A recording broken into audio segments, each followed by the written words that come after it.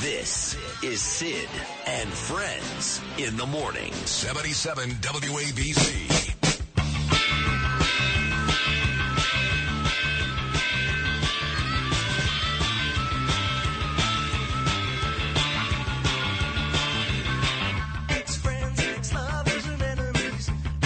So for all my friends in New York, including Heshe Orgenbaum, the man that spends the most time in Israel, the person that spends the most time in Israel is Dov Hikind. Better part of 4 decades as a great assemblyman, Borough Park, now lives in the 5 towns. But every time I talk to him, he's in Jerusalem. I mean, every time. In fact, he may be there now, though I doubt it. The mayor is on his way to Israel, and I wanted to get Dov Hikind's thoughts on how the mayor is doing in his battle to combat anti-Semitism, please, and if he thinks this is the right time to do it. So here he is, now a Republican. I must make that point. He was a Democrat his whole life. And about a month ago said, okay, I've had enough. Now I'm a Republican. That's huge. My friend Dov Hikind. Dov, good morning. How are you? Good morning. It's good to be with you, and I am in New York. Yeah, you're back here. Okay. You're still a Republican, right? You haven't gone back the other way, have you? I don't think I will switch ever back. Ever? That's okay. for sure. Okay. Let me get to Eric Adams. So we've got this migrant issue, which is it's just horrendous. My good friend and yours, Curtis Sliwa, arrested not once but twice just yesterday on Staten Island, earlier in the week in Queens, because the mayor doesn't want to hear this, and other people don't either, and they can call me a bad guy. I don't care. I'm not about finding a better place for these people. I want them out of here. I don't want them here. Bottom line, if that makes me a bad guy, I don't care. I know what this country was built on. We're not the same country. These people are not being vetted. It's a mess. I don't want them here. And other than Curtis, or the thousands that show up at all those rallies where they arrest people all day long.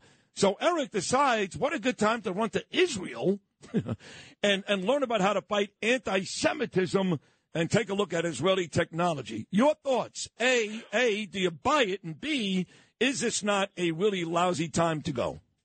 Well, first of all, I have to give him credit for going. We all understand what that's all about. Very political.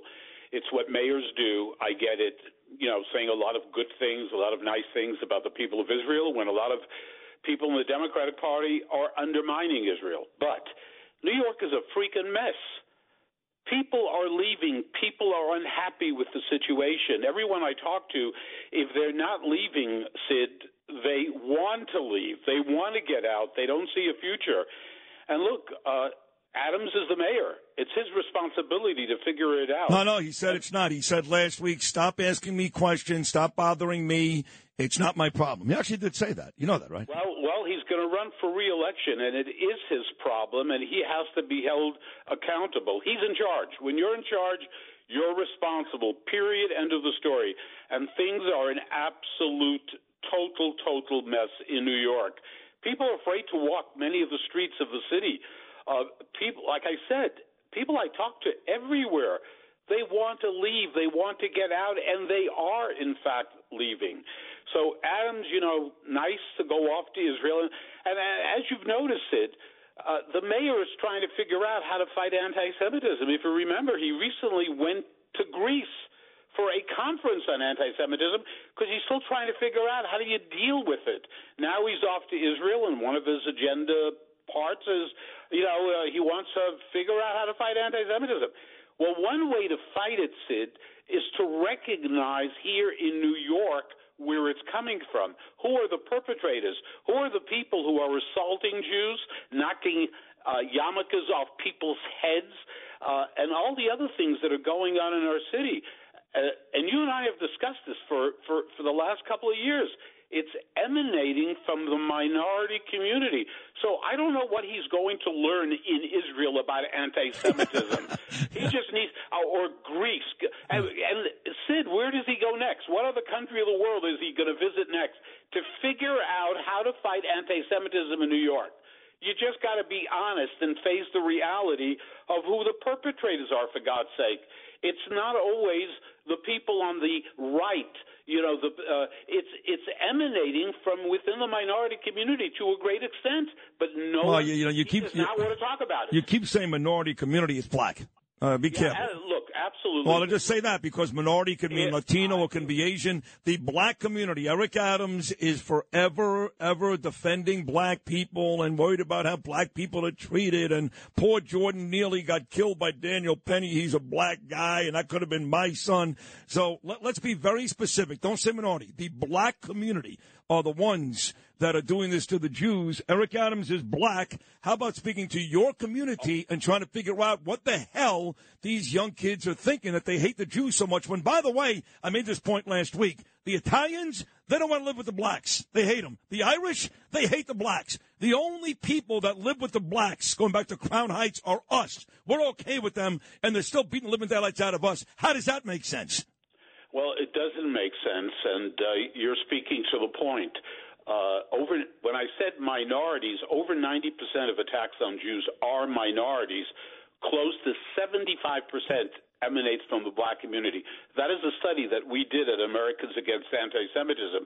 But again, until that is recognized, until the mayor is willing to address that and speak about it, that is the only way you ever get to actually dealing with the problem, is recognizing where the problem is, where it emanates. So, look, running off to Israel for a couple of days, the weather is very nice there. He'll have a wonderful time. He'll be treated like a hero. Right. He'll say all the right things. Sure. At the end of the day, he is the mayor of the city of New York.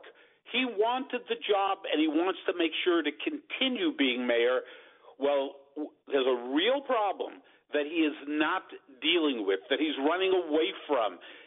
When you want to make everyone happy, you end up making no one happy. And that, I think, Adams, a lot of his approach is to sort of say different things to different people and play that political game. He has to face the reality. This is his city. He's the mayor. How are you going to deal with this migrant issue that is out of control?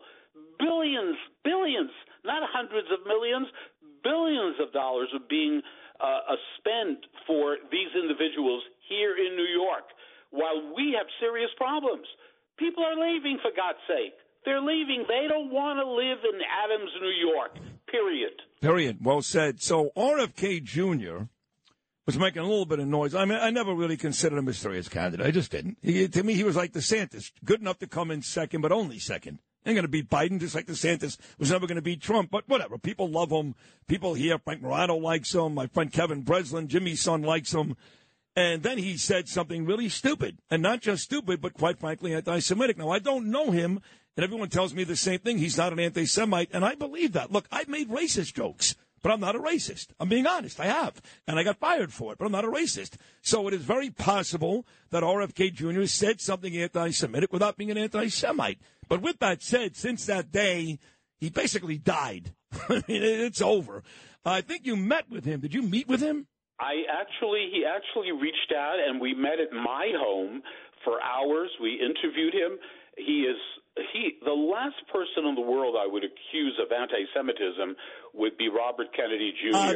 Don't go that far. Maybe he's not. No. I even mean before. It. Really? He has said things that crossed the line. We took him to task for that.